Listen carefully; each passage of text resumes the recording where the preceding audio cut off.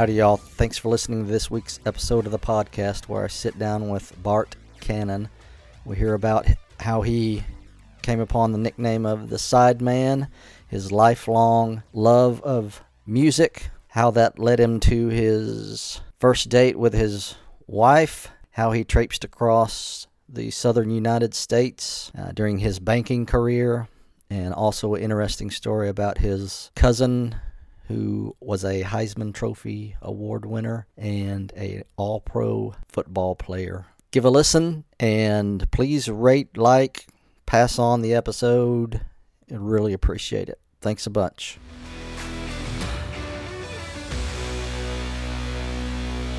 Yeah, I'm kind of a plug-and-play guy myself, because back in the 60s when I started playing guitar, there wasn't all this gear. Mm-hmm. We had a few pedals. Right. Like I had a wah-wah pedal and a distortion box, and that's it. Right. There wasn't really much else you could have. Yeah.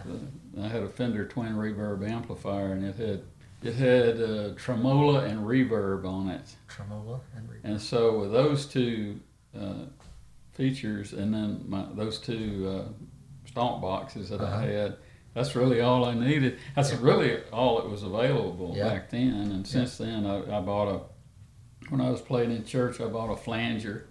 Okay. And I thought I was really making What does that do? What does the flanger do? It's kind of hard to describe. It makes it sound almost like an organ. Okay.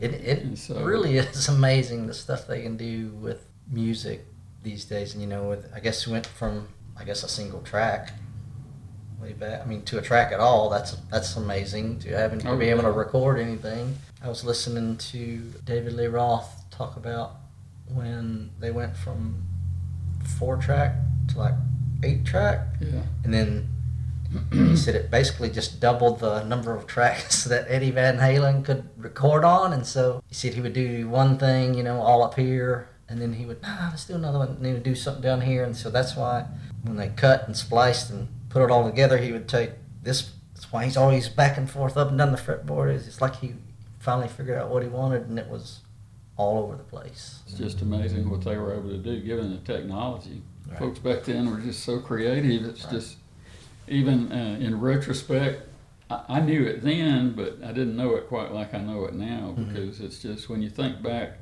you know what technology has done today, and then you go back and think, well, what they had available then, what they were able to do with it, it's just mind-boggling. It is. Do you have any relatives in this area? Because I've never known anybody named the last name Cannon, but now I know 2 people. My daughter lives here. Okay. She's the only relative I know of. Okay, because there's in the area. Cannon Creek Winery between Maybank and Canton is owned by Steve and Kelly Cannon. I didn't know about that. I might have to check that out. So it's fun place, and they're really fun to talk to. Yeah, the Cannons, from where I come from, are somewhat infamous. Oh, really? Okay, well, that's a good place to start. So where did you come from, and how is that part of the Cannon family tree infamous? Well, I'm from central Mississippi. I grew up in the Jackson, Mississippi area in a little town called Pearl, Mississippi. Pearl, Mississippi. And it wasn't even a town when I was growing up there. They incorporated some years later to prevent Jackson from coming across the Pearl River and taking Rankin County. Okay. And so that sort of personifies the spirit of the people there. They're very independent. Mm-hmm. And my mother and daddy met at the Mississippi State Hospital in Whitfield, which is not far from Pearl. And they met and married. They were both working there. That's the mental institution for the state of Mississippi. And the movie A Time to Kill, part of it was filmed there. In fact, I played on the front steps of the administration building where my mother worked. She was secretary to the executive director. I was born out there, and some people say that explains a lot. But we lived in the dormitory out there till I was 7 years old, or 6 and a half. My brother came along, and when you get two kids, you can have one, but you can't have two. Okay. So they had to move out. But my dad comes from Neshoba County, Mississippi, which is, I think the county seat is Philadelphia, which is also infamous in its own right, because that's where 3 civil rights workers were killed in the 60s. And there was a lot going on in Mississippi in those days, weren't there? Well, one of my cousins, Billy Cannon, played football at LSU and won the Heisman Trophy there. Really? Yeah. Wow. They say he wound up at LSU because he was going to go to Alabama and play for Coach Bryant, but the judge in Baton Rouge, he appeared before the judge, and the judge gave him 2 choices. You can either go to jail or play football at LSU. Oh, really? Yeah. I was going to say usually that's go to jail or the military, but I guess if you're a Heisman Trophy winner, you play at LSU. Yeah, well, he was the prototype for today's running backs, because Really? he was over 200 pounds and he could run a sub 10-second 100-yard dash. Man, oh man. So he could either run over you or outrun you. Either one will do. Great athlete. And then he wound up playing in the pros and, of course, won the Heisman Trophy. LSU won a national championship while he was there. So it worked out for the judge. It worked out for everybody except Coach Bryant. Oh, yeah, I guess so. It didn't work out for Alabama. So anyway, but I wound up going to Alabama myself. Did you? But I didn't contribute on the football field. Okay. I just paid tuition Oh. and got my degree. And then I have another cousin who played football. He was from the Mississippi Gulf Coast and wound up playing football for Ole Miss and was an All-American defensive back. His name was Glenn Cannon. Glenn Cannon, okay. And he wound up going back to Ole Miss Law School and wound up as a district attorney on the Gulf Coast where he was from. But he got in a little trouble. And so when I took a job at a bank down in South Texas, I was at a Rotary meeting and people were asking me about my background. I said, yeah, I've got 2 cousins who were both All-American football players and both convicted felons. And my boss was sitting across the table from me, and he was almost choked on his chicken. But I didn't tell you this, that Billy Cannon did get convicted of counterfeiting. Really? What was he counterfeiting? Like money? He later on went to, when he was in his off seasons from professional football, he'd go to dental school. So he became an orthodontist and had a thriving practice in Baton Rouge. But in the off season only? His little habit of taking the horses down to the racetrack in New Orleans I mean, who can live on $300,000 a year? After all. So it took a little money, and so he had to make a little money with the printing press. When was he in the NFL? Well, he was in the AFL, okay. first. He played for the Houston Oilers and then the Oakland Raiders. Okay. I think he might have wound up somewhere else his last year or two. But he was a running back, and then he beefed up some or fattened up. Right, yeah. And wound up as a tight end. So this was in the 70s? In the 60s. 60s, okay. Because I think he graduated from LSU about 59 or 60. Oh, okay. So he was. Back then you had to work in the off season just to make ends meet. Yeah. If you went to dental school. Gotcha. And so, in fact, there was a dentist I knew at one of my stops who worked out with him in the summertime, and they went to dental school together. What college did you go to? University of Alabama. University of Alabama. And what was your interest, or do you have this is what I'm going to do, or were you just going to kind of figure out what you wanted to do? No, when I was growing up, well, I was in a blue-collar family. My mother went to 9 months at Drawn's Business College and got her secretarial certificate. And my dad went to a year of junior college, played basketball. He was a real good athlete. I didn't get that part of the gene pool. But he only went a year and then dropped out and got married. And lo and behold, they had a son. Right. That was me. My brother likes to pick at me about what year that was, because they had been married over a year when I was born, but he says it was less than a year. Oh, okay. You'd have to know him to know. how that kind of thing finds a lot of humor within. Sure. It makes for a good story. Yeah. And at this point, it doesn't really matter. No, it really doesn't matter now, does it? I came up all my life. It was drilled into me that you're going to go to college. You're going to go to college. Nobody said what for, but my dad always told me. He said, "Go 4 years of college and major in business." And when I went to the guidance counselor in high school, he was absolutely no help along those lines. All he did was help me apply to enter college. He didn't have any resources to offer as far as how to decide what to study or what career path to take or anything like that.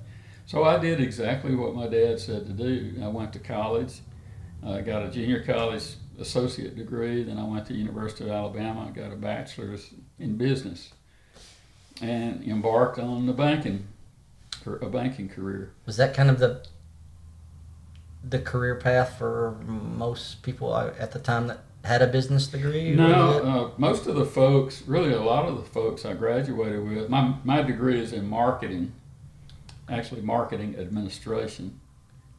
And a lot of the folks went to work in sales jobs. And I never considered myself having the ability to sell anything. So I thought that would probably not work for me. Yeah. And so it was really funny. I decided about the banking business one summer. I worked with my dad. He worked for a linen company in Jackson, Mississippi. So I worked there in the summer, and I remember one hot summer day on a Friday afternoon, I was standing in line getting ready to cash my check at the teller window, and I was in the bank. I looked around. I noticed it was air conditioned, first of all. Well, it feels nice in here. And everybody was dressed nicely. I didn't have hardly any dress clothes at that point. So, because we weren't really rolling in the dough, as it were. And so I didn't have dress up clothes, or not very many. And so I thought, hey, it'd be nice to work in a bank. I didn't know what they did. Yeah. I didn't care. You could dress up, look nice, and it's be an air cool in there. Yeah. And so that's what I did. When I graduated from Alabama, I had some basic training in AIT to do in the military. I was in the National Guard. So when that was over, I applied for some of the banks in the area, and only one responded, and I didn't need but one job. That's all you need. So I took it, and that's how I got in. So what did your dad think? Obviously they wanted to get you an education, and so you think that's what they had in mind, or did they have anything in mind? They just wanted you to be... They wanted me to have a better life than they did. Right. And Daddy always, the limitations of not having more education kept reminding him that he didn't want that type of situation for his children. So I knew I wouldn't be good in the trades. And so I figured I'd be a pencil pusher or something where I could use my brain a little more than my brawn. So you got hired at the one bank that answered your job application. Did you immediately go back to school? Or you sounded like you got multiple degrees. No, well, I started to go back. I did some. See, this is something that I guess would be a regret, but as it turns out, I have an aptitude for writing. But what kind of writing? Well, just writing in general. But I can string words together. Okay. One of my strong suits was writing reports and business letters and stuff like that. In later life, I started writing articles for newsletters, and Really? I was writing columns for newspapers, and I've written a couple of books. That's really cool. And stuff. So, and I just really love doing that. Mm-hmm. But I didn't recognize it as something you could do something with at that time. I wish I had. I wish somebody had told me that. Yeah. But I didn't. It didn't ring. I couldn't connect those dots, so I couldn't see a future doing that. I didn't even think about it. I did want to go on. I didn't even know there was such a thing as graduate school when I went to college. I didn't find out about that till I was at the University of Alabama. I thought, I might like to do that. Yeah. So after I'd been working for the bank a year or two, I contacted one of my teachers. I think I had or professors. I had a course in written correspondence or business correspondence or report writing. I had both of those, and it was the report writing professor that I contacted. And she had made arrangements for me to have a graduate assistantship over there at the University of Alabama.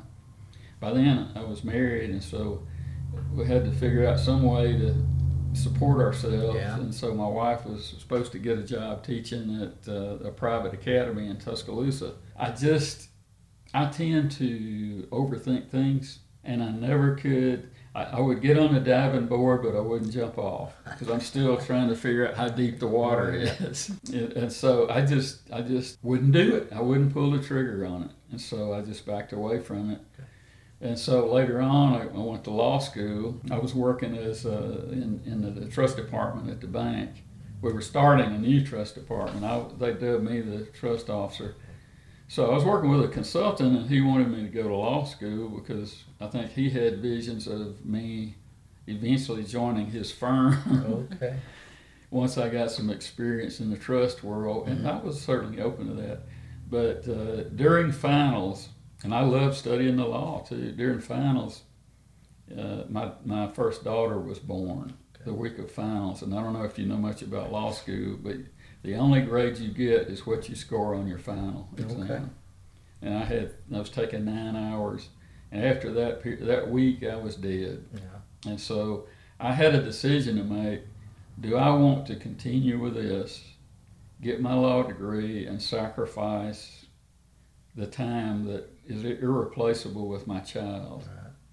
And I decided you only get one chance with those kids. Right. And so I said, okay, I'm going to back up, get off this career thing, and I'm just going to be focused on being a dad. What do you think about that decision? Well, it worked out in the long run. I stayed in the banking business, and that child now is a chief staff attorney at the appellate court over in Tyler. Wow. She's the one who lives in Athens. Okay. So she got She's the first family law degree? She's got the law degree. You just had to wait a little longer, and it came to the family. Yeah, it came about, yeah. But not through me. But I did get 2 master's degrees. I think I was 50 years old when I enrolled at Dallas Baptist University and got my master's there. Okay. And what's that in? It's in leadership studies. And what's funny is the fall semester after I graduated in May, they asked me to teach a class out there as an adjunct professor. So from that point on, which I think that was fall 2003 until a couple of years ago, right after I moved to Athens, then I retired. And I've been with them 17 years teaching as an adjunct. But I taught in an undergraduate class for 2 years. And then they asked me to take on a graduate level leadership course. So I taught that for 15 years. In that course, and I think this is really funny, the professor had a little chart. And on that chart, he called it a personal ethical model. He said, I want all the students had to fill out this personal ethical model. The first quadrant of that was absolutes. What are your absolutes? And I don't remember any of the rest of them, but I do remember the absolutes. And then you had to have like principles and preferences and other things that you would use to guide you to make decisions. Right. And so by then I was that was in my religious fanatic stage. And so I didn't have anything but absolutes, and every one of them were verses of scripture. Oh, really? Yeah, just a whole bunch of thou shalts or thou shalt nots. And I didn't have anything else. He said, you can't have that many absolutes. I said, I don't have anything else. Right. Just if I got a decision to make, I find a scripture, and then that's what I do. Anyway, I've sort of mellowed out a little bit over the years. Did you grow up going to church quite a bit? Was that a big part of your life? I did, yeah. Yeah, my grandfather was a very spiritual man. And he lived in the Montgomery, Alabama area. I would spend the summers with them. We'd go to church all the time over there.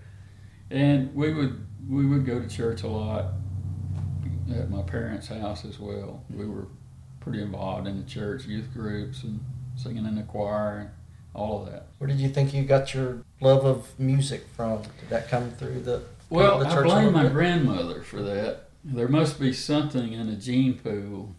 I don't know what. We can't figure it out. But my grandmother got me started listening to music. She gave me a transistor radio. Really? That's a big deal back then. Well, I that was 11 or 12 years old, Okay. and I cherished that thing. man, so I would go to bed with my little earplugs in there listening to, well, in Mississippi, I'd listen to KAAY out of Little Rock. It was an FM station that played pop music for the 60s back in those days. yeah. I'd just fall asleep listening to Run that your stuff. batteries out. Yeah. And then we had a bunk bed that had a wooden ladder with the top of it looked like teeth, and then a cross piece. Right. And I would take that cross piece off and pretend that was my guitar. Really? Yeah, I'd just be strumming on it and singing along, listening to the radio. I can remember, that's one thing, my mom was my biggest musical influence, and I was thinking about her on the way up here. I was thinking about music. I almost went home and got my guitar, or I wanted to tell her, hey, bring your guitar, well, you'll play something, or maybe I'll sing something, but I forgot about it. But, you could hear her, you could always find her in the store if you got lost or something, because she'd be singing or humming, to what happened to be playing on the radio over the speaker, or just out loud. But I always had a stereo or a record player or some kind of radio, and if I was in trouble, if I just or whatever, it was just always in my room. RCA back in the day, you'd get the album of the month kind of deal. You could subscribe, and then you'd get this. Oh, yeah. I can remember 4 album set of what's now called classic R&B, coming out, and just When I wearing got it older, I got on that Columbia House. Yes, that's what. Right. Yeah, and I was getting all that stuff too. Yeah. By then it was 8 tracks. Right. I had an 8-track player in my truck in high school and everything. Well, back as far as the 8 tracks, I remember having some by Joe Walsh. And I had the Eagles' greatest hits because I remember Already Gone between the second and the third deal. It was midway through Already Gone is where the track would change and would go. And when I hear it today, I still remember that Seems where that break odd. is. They're supposed to stop there. Yeah, and pick it up. Music has come along. It's amazing. It just speaks to me. I don't know why it always did. Me too. You can tell me a bunch of stuff, but sometimes the words of a song can it just makes something click inside. You don't need to really explain it, and you understand it, but you don't know why. There's no telling how many times a day that I'll think of something, see something, read something, and it reminds me of a lyric, or just... That's why I call myself the human jukebox, because every time somebody says something, well, that reminds me of a song. Oh, okay. We do that too. We're around here, do you go see people play, or do you... Not go to too concerts? much. Okay. Not too much. I swore off going to concerts in the early 70s. We went over to Tuscaloosa for homecoming after I'd graduated. We were spending a weekend with the guy I graduated with. He's deceased now. Robert Palmer was his name, not the musician. Not him, okay. But Robert Palmer from Northport, Alabama. And we were going to go to, we went to the ball game, and then we were going to an Allman Brothers concert at the Coliseum. Yeah. So we went over there, and of course, with 2 women tagging along, we were late. And all the tickets were general admission. Oh, okay. So we had to, the only place we could find to sit was up behind the band and in the nosebleed section. So we got up there. They had only been playing, the lights went down, they'd only been playing for 1 or 2 songs, and all of a sudden it looked like it was Christmas in there. Oh, boy. People all over the place were lighting up joints. I got you. And all that marijuana smoke started rising up there. That's where y'all were? Yeah. And we were feeling woozy. Yeah. So we said, we got to get out of here. And I said, hey, if that's what going to a concert's all about, I'll never go to another one. Right. So I didn't go to another one. The next one I went to, which was probably the most recent one, was when Paul McCartney came over here to Jerry's World. Okay. I didn't like that very much either because that place is so big. It was. Yeah, I've never been to one there. Yeah, that seemed like it would be really hard to get sound. Well, the sound was bad, and I thought, well, I know it's a big place, but they'll have that Jumbotron on. Nope. Really? Didn't have it on. Man. So what I found out later was that Paul traveled around with these two little narrow panels that they had. They were long and skinny, that they had set up one on each side of the stage. And so they would show one person at a time. You couldn't see the whole band together. And with the naked eye, he looked like an ant. Right. From where we were sitting. He looked like an ant. Yeah. Well, that's something that looks like a human being. Yeah, that's not what you want. And it could be Paul McCartney. But I can't prove it. So I won't go to another concert in a big place like that either. It's a lot more fun seeing somebody up close, or at least reasonably close. Yeah. Now my son and I did go over to the Granada in Dallas and see Robin Ford when he was there a few years ago. That was okay. That's not a real big venue. No. So you worked at the bank, and you did that for several years, and then how did you end up? Did you say in Dallas or in the North Texas area? I wound up in North Texas, but I took the long way around. Okay. Well, take us that way. How did you get there? I had worked at the bank for the first bank for 7 years. Things were beginning to unravel a little bit there. They had a power struggle, and the guy who hired me got the boot. And so, along about that time, my sister-in-law, who lived in the Rio Grande Valley, contacted me, said that her husband played golf with one of the bank presidents, and they were looking for somebody with about the same number of years of experience that I had. And we had been down there and visited them several times. Cheap vacation, we could stay there for free and go out to Padre Island. Yeah. Or Mexico, which I wouldn't dare go there now, but you could back then. And anyway, we went down. We would go down there, so they wanted to fly us down there and interview for a job at the bank. Well, we wound up going down there, and the people that I knew at the bank wound up going to another bank and getting all set up. And after I'd been down there a year, I felt like I was at the bottom of a bowl, like a lone Cheerio in a cereal bowl, Really? Just looking up at the world, because you just about can't get there from anywhere. Mm-hmm. And I just got homesick, and so I got hired to come back to this other bank in Jackson, Mississippi, and of course that bank's been bought 2 or 3 times since then. So I worked there for a while, and then worked around, and some years later, that brings us up to the late 90s, and got another call from down there. There were 2 banks in town. The other bank.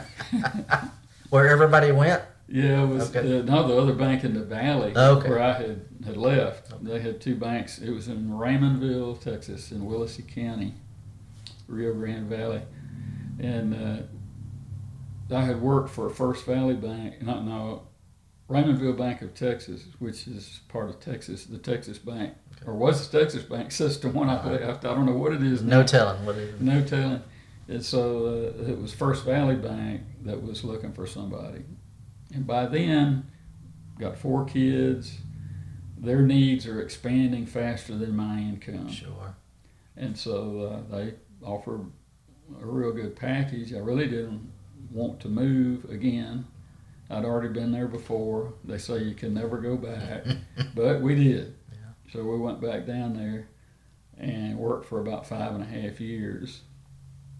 And I'd only been there about a year, and they sold the bank to Norwest out of Minneapolis.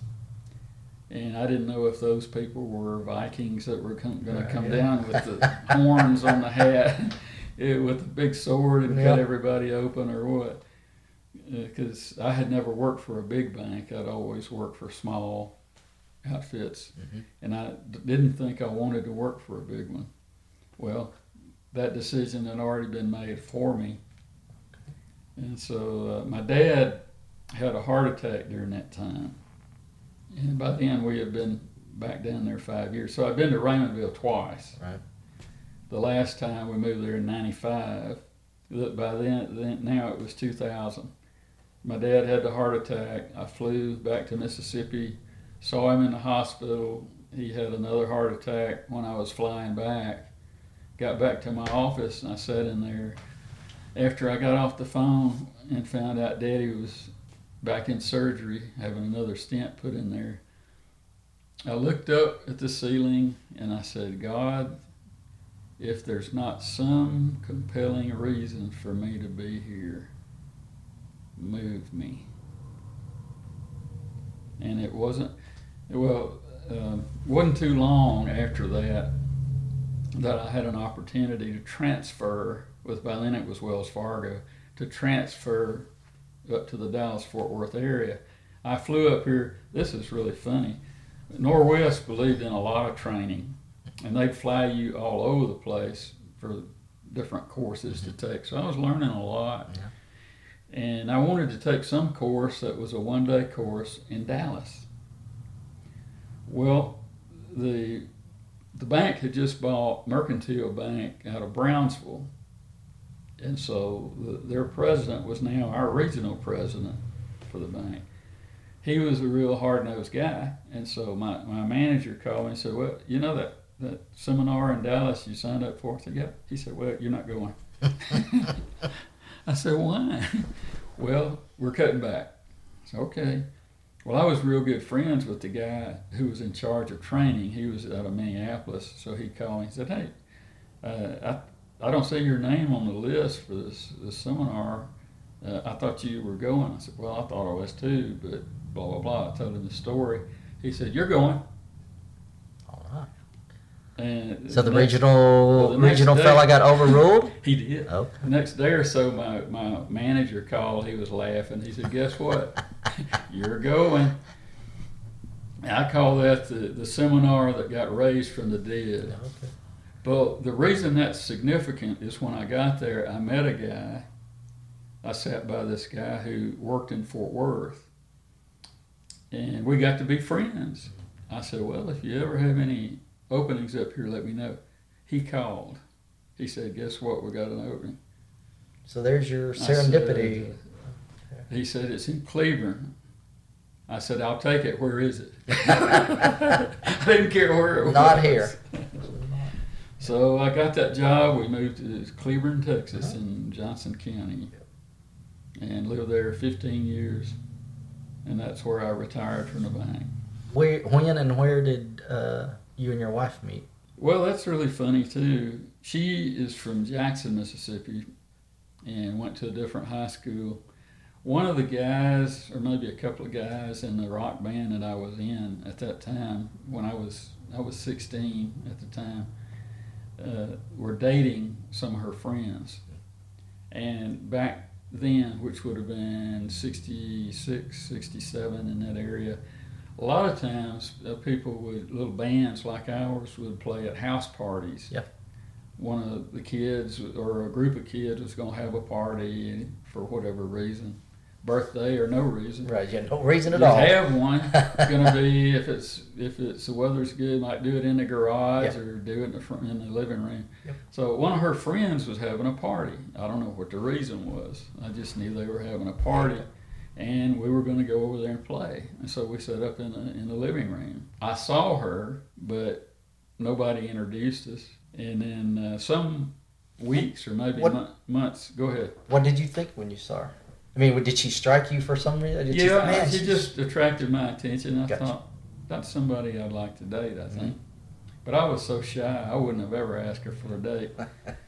And I didn't ask her for a date. What happened was a few months later, the lead guitar player in our group, he was always in trouble with his dad, and so he was grounded. He couldn't have access to Dad's car. Not like it is today. All these kids have their own cars. Yeah. We didn't have that back then. Very few kids had their own cars. I didn't, and this guy didn't either. Well, he had a steady girlfriend, and he was wanting to take her out, and he started on me the first of the week. He said, "Get a date so we can double date with you." I thought, okay. And really, by the middle of the week, he was still pounding away. I said, "No, I don't have anybody yet." He said, "Come on, get you a date. So we want to go. So we want to double date. Yeah. Okay.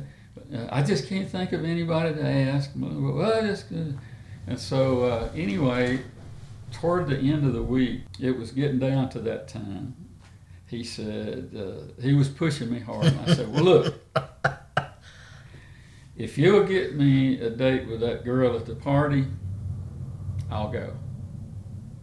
He didn't say a word. He just reached for the phone, dial that number, and I thought, oh, he's going to get me a date. Well, he got her on the phone, and as soon as he did, he took the receiver and handed it to me. He didn't say anything to her except hello. And so I responded with that line that you usually respond with. You probably don't remember me, but I was in the band at that party. Yeah, I remember you. Anyway, she wound up asking her mother, and she said she could go. I think I had to have her back by 10 o'clock or something. Yeah, something reasonable. And that's... What was your first date? Where it started. Went to the drive-in movies. What'd you see? I have no idea. We got you up to your college career. You left banking, and then you started teaching, is that?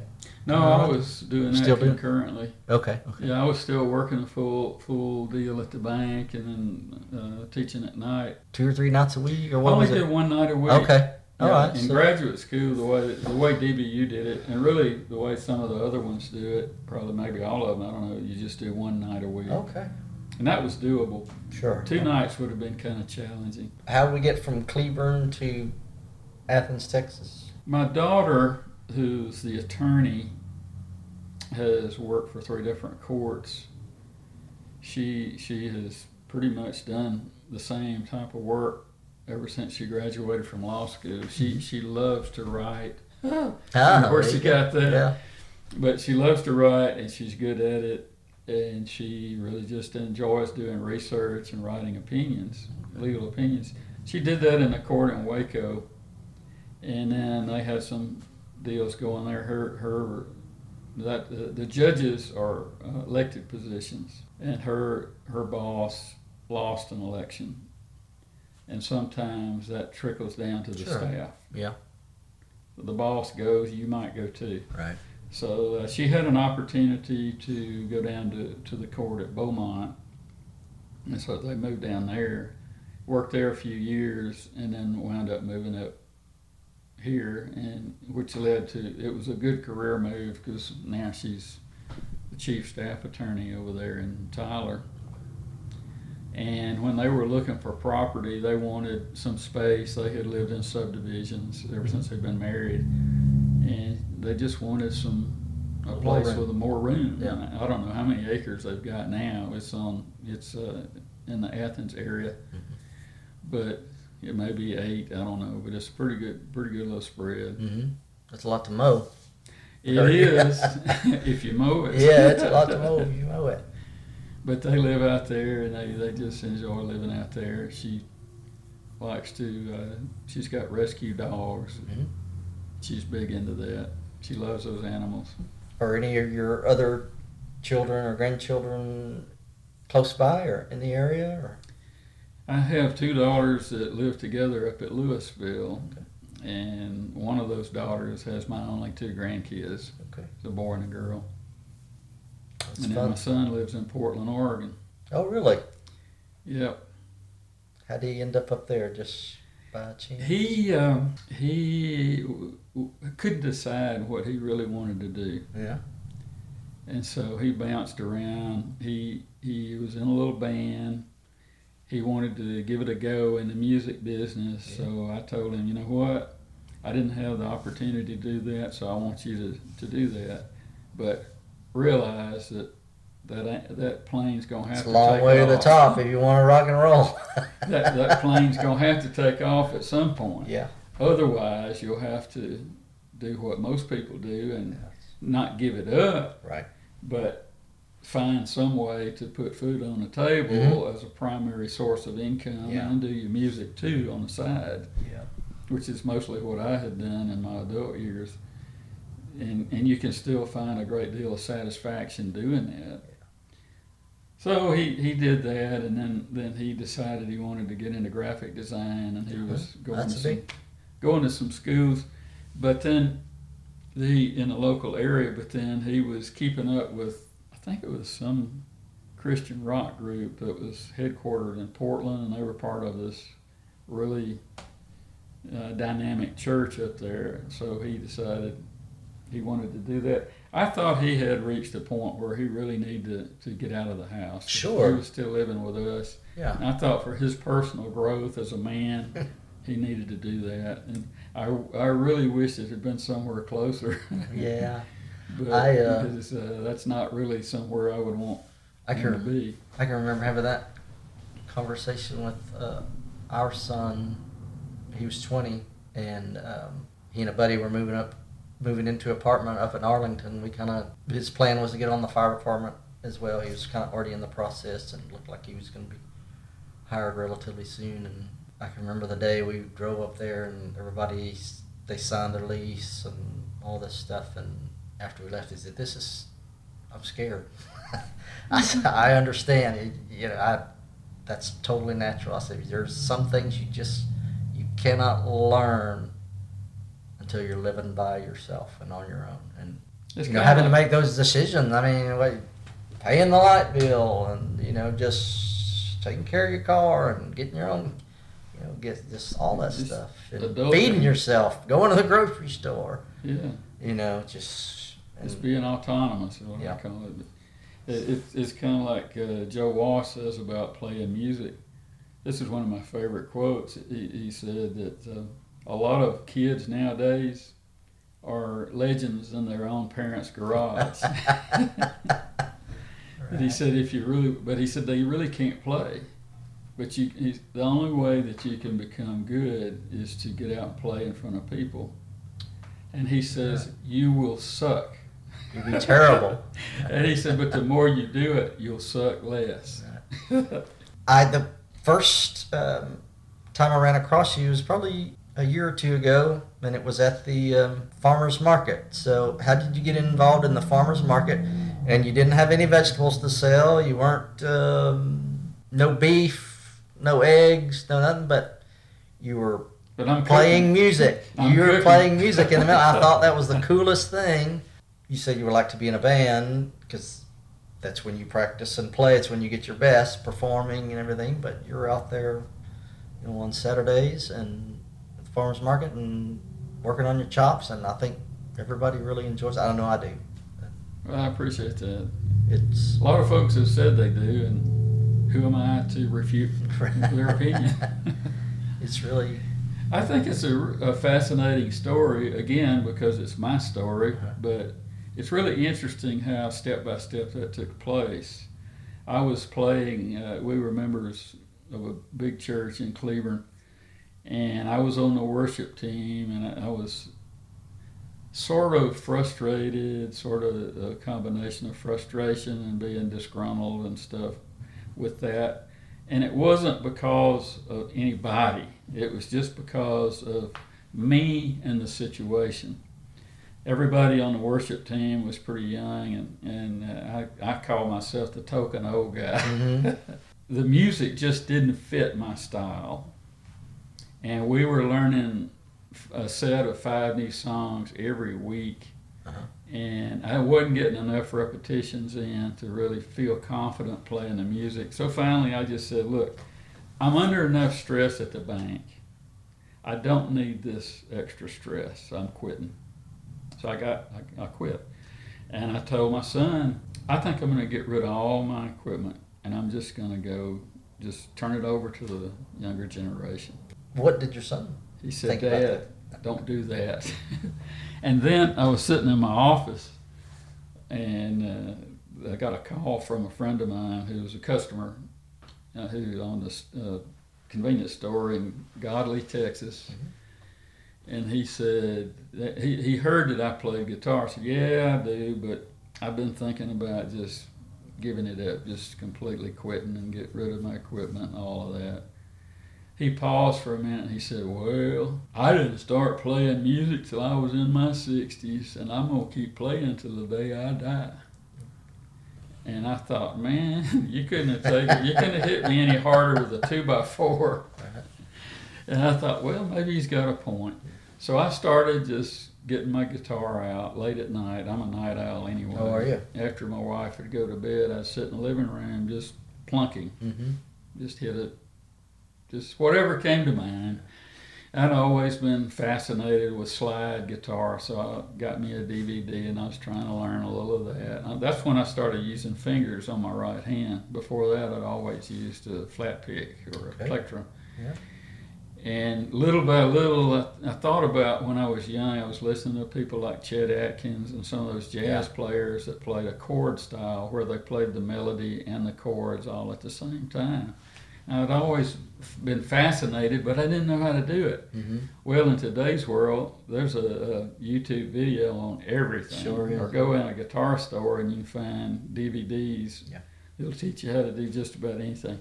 So I started working on some of that stuff and adding a few songs here and there, and I learned "Here Comes the Sun" by George Harrison, and what's that? "Light My Fire," the Jose Feliciano version, and stuff like that. And I had about 10 songs that I could do. And all of a sudden, I got a call from this lady I met through the Chamber of Commerce, and she said she owned a wine store in Cleveland. Said, I'm going to have this event on Friday night, and I heard you play guitar, so I want you to just come down and play some acoustic background music. And without thinking, I said, nope. I just play for my own amusement at night. Really, I didn't tell her it was for therapy to keep me from going crazy. Although it was. Yeah, it is a lot. I just didn't think about it. I said, nope, not going to do it. Hung up the phone. Well, as soon as I hung up the phone, I thought, oh, why not? So Just needed another second to think about it. Yeah, so I called her back and said, yeah, I'll do it. So I went down there and I played, and I had a good time after I got calmed down a little bit. Yeah. I was all nervous about it. And so I did that. I don't know how many weeks that I did that on Friday nights, but I did it till she quit doing it. And then another lady that I knew started the Cleveland Farmers Market. Well, the same thing. She called and said, hey, I hear, yeah, I do. I want to have some music, live music down there. Okay. So I started going down there on every Saturday during the season and just playing. And the way I looked at it, there wasn't a lot of money to be had doing that. So I certainly wasn't doing it for the money. Never intended to do it for the money. It was just for fun. And it was, the way I looked at it was like so many musicians start playing in bars, and pretty rough environments. They don't make any money. I thought, late at night. Yeah, I'm kind of developing my chops, as it were. I'm paying my dues. So I did that. And my parents still lived in Pearl. And I was getting close to retirement, and I thought, you know what? I need to force myself to go see Mother and Daddy more often.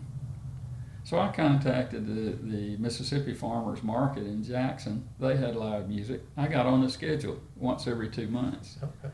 So I go over there and play once every 2 months on a Saturday and spend the weekend with Mother and Daddy. Of course, you wouldn't drive 350 miles to play for tips at a farmer's market.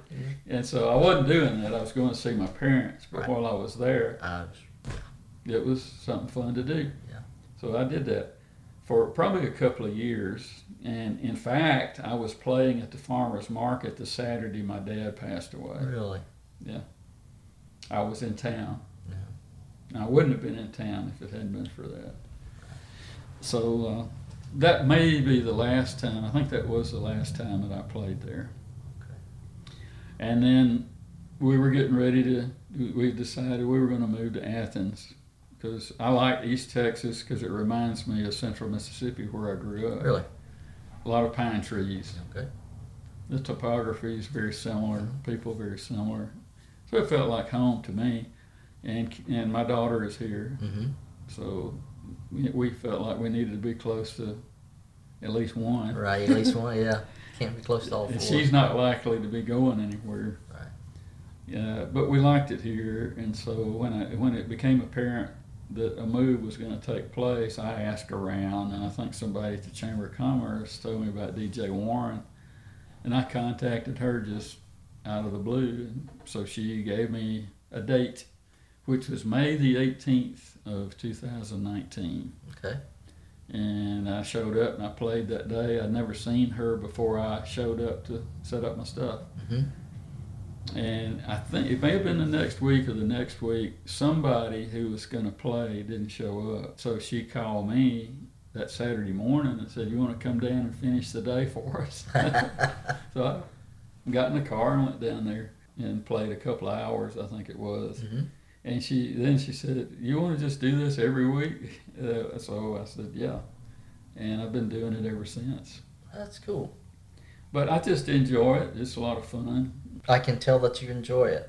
Yeah, I get to play music. I pick what I play. I get to, I pick songs that I grew up listening to that I always loved and wanted to learn how to play. I'm working on a couple of songs right now, Eagle songs. Which ones? Let's see. I just learned the solo for Witchy Woman. Yeah.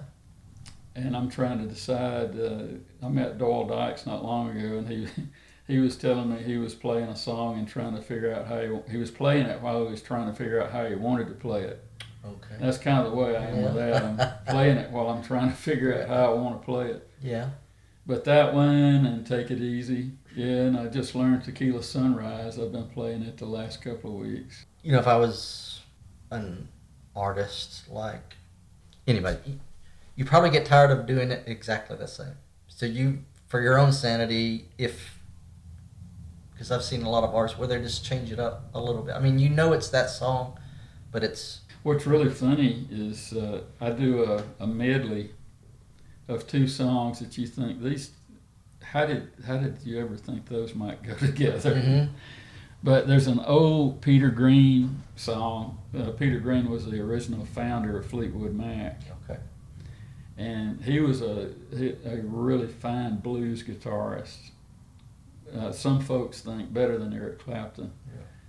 But Peter Green had a song called "Oh Well." And I always loved "Oh Well." I don't know what, I'll have to look it up. Yeah, it has very few lyrics. It says something about, don't you think about the shape I'm in? I ain't pretty, can't sing, and my legs are thin. But don't ask me what I think of you. I might not give the answer that you want me to. Oh, well. Oh, well. But it's got two verses, but then it goes into all this guitar stuff. Mm-hmm. And so I play "Oh Well," and sometimes people will recognize it at the farmer's market. That's pretty remarkable. But then I've got a little sort of a bridge thing I do, and I go into Malagueña. Okay, I don't recognize that name. Malagueña is the standard Spanish guitar. It's classical guitar. Mm-hmm. And I've got my own little lead-ins and outros that I put on that. I need to do a YouTube video on that one. Yeah, you should. But I love playing those two together, but they just don't seem like they go together. Because a classical guitar song that Andre Segovia would play with Peter Green. Right. I don't want those songs to be unrecognizable though. Right. Because if you're a solo artist like I am, and you're just doing instrumental music, people need to recognize it. Sometimes it's really funny. I've had on more than one occasion, I've had somebody come up and say, "Man, I just love the way you play Dust in the Wind." And I just say, "Thank you," and then for about 2 minutes I'll think, what did I play that sounded like Dust in the Wind? Because I don't play Dust in the Wind. And not too long ago at the farmers market, some guy came running up there. I mean, literally running, charging up, charging up there, and said, "Man, I just love the way you played that Chicago tune." I thought, okay. He might have been. Tell me here, what you liked about it. Which part was he it? might have been hearing Gabriel blowing his horn from heaven, because I don't have a horn section. Yeah. And I don't play any Chicago tunes, but I just say thank you and go right on. Yeah, it's what somebody else's ear is going to pick up on, you know. As long as I played something that he liked. And I had one guy when we were at the Texan came. I saw him. I just noticed that he had parked across the street and crossed over, and I wasn't watching him or anything. I just noticed him out of the corner of my eye walking up there. And I was playing Stairway to Heaven, and then I play Babe, I'm Gonna Leave You by Led Zeppelin. Yep. Those are my two Zeppelin tunes. And he came up there. The last thing I expected to hear at the farmer's market was Led Zeppelin. Right. I thought, well, you heard it now. You stick around, you might hear something else pretty weird. What's really interesting, I don't take breaks. I don't take a formal break. But I always have folks stop by and visit. Sometimes they visit for a long time, some for not so long, but those are my breaks. Right. And I enjoy just interacting with folks. When I was really young, I was painfully shy, and I didn't like to talk to people. And of course, in the banking business, you kind of have to come out of that. You can't stay in that shell very long. Yeah. And I learned some people skills. I learned that just to ask questions and get people started talking. But in my later years, I got very comfortable just interacting with folks, and that's something. That's part of the whole thing. The experience that I like down there, getting to know some people.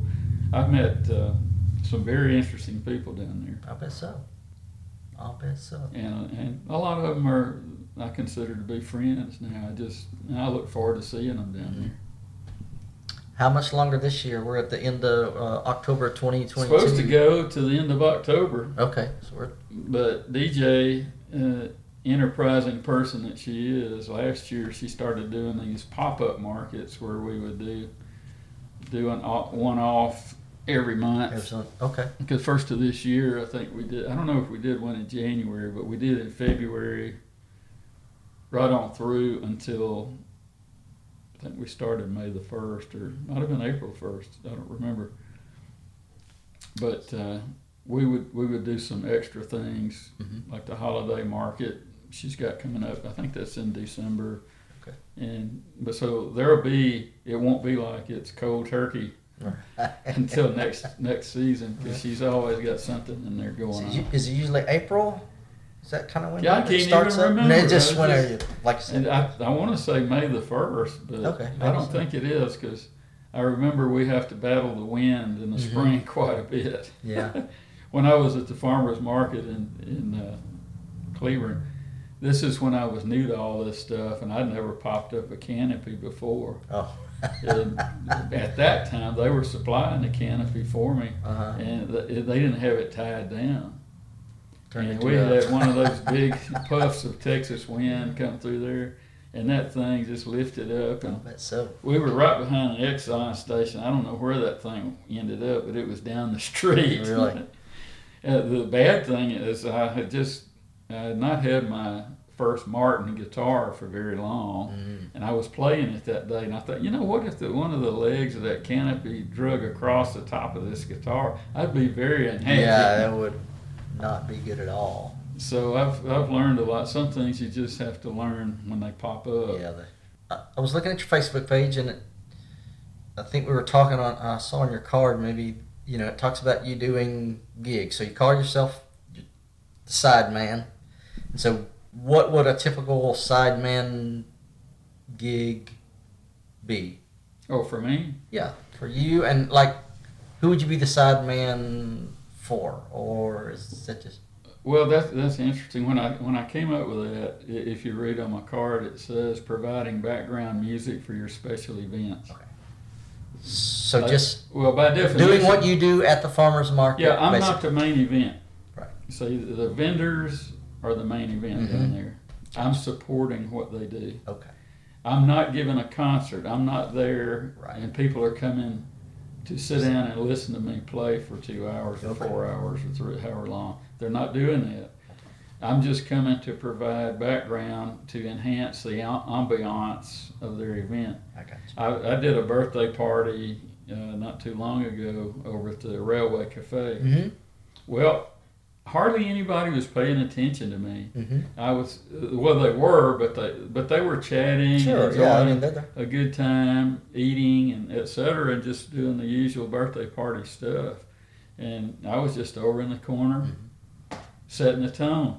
And I'm playing at the country club Friday night out on the patio. Well, they're not going to be sitting there in rows listening to me play. Okay. They're going to be out having a good time, partying, doing what they do. Some might come over and talk to me, and they probably will, and listen to a song or two, and then go about their business, just having fun. And I played at Castle Oaks Winery last year. I was off to the side, just playing the music, providing the ambiance. Mm-hmm. And there was a big old long table of people that were just enjoying a fabulous meal and drinking some of that great wine. Yeah, they got some good wine. And just having a good time, interacting, conversation and stuff.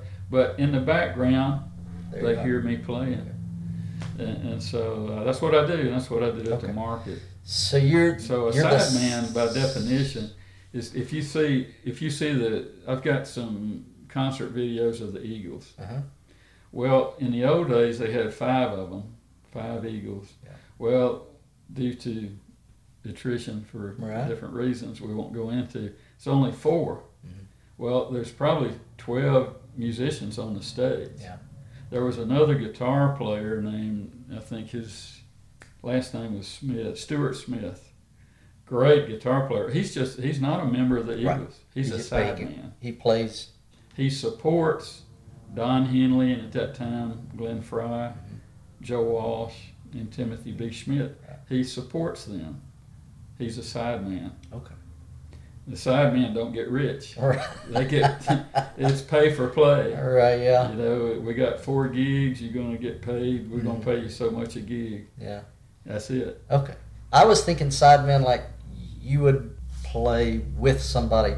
You would play, I would sing. You would play that, and I might play the drums or something. Yeah, okay, that could be something as well. But yeah. I see what you're saying now. You're at the event. You're not the main attraction. You're just providing, instead of an iPod or some kind of music station going, you're playing live too, like I said. And are you full up with gigs? So say somebody wanted to hire you for a gig. Are you looking for work? Or I'm always available. Okay, so if somebody, like the old TV Have Gun Will Travel, okay. Paladin. So how would be the easiest way for them to get in touch with you if they were interested in having the side man at their next Well, event? I've got my Facebook page, okay. Either my personal page or the side man. Okay, so you can kind of look up the side man. Or 071. But that way, or by email, it's sideman71@gmail.com. So if you're looking for some live music, some live kind of sideman music, give Bart Cannon a shout. Come to the Farmers Market and check him out on Saturdays. For Farmers Market will probably be over by the time this comes out, 2022. But do you advertise, like if you've got a gig coming up? I do. Okay.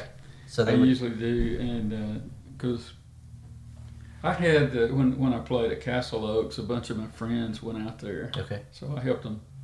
I guess I helped them in that regard. Right. Roger Littleton was my first interview. He's a buddy of mine, the owner there at Castle Oaks. So yeah, that was one of the gigs that I've enjoyed the most. Really? And I don't think I've ever played one I didn't enjoy, but I really enjoyed that one. They put on a good party out there. Yeah, it's a fun place. Fabulous food, and the wine they provide out there is just it's as good as any I've had. And I've been to California plenty of times, so I know what wine tastes like, or supposed to taste like. All right. Bart Cannon, thanks for being on the podcast. I appreciate it very much. It was great talking to you. My pleasure. Enjoyed it.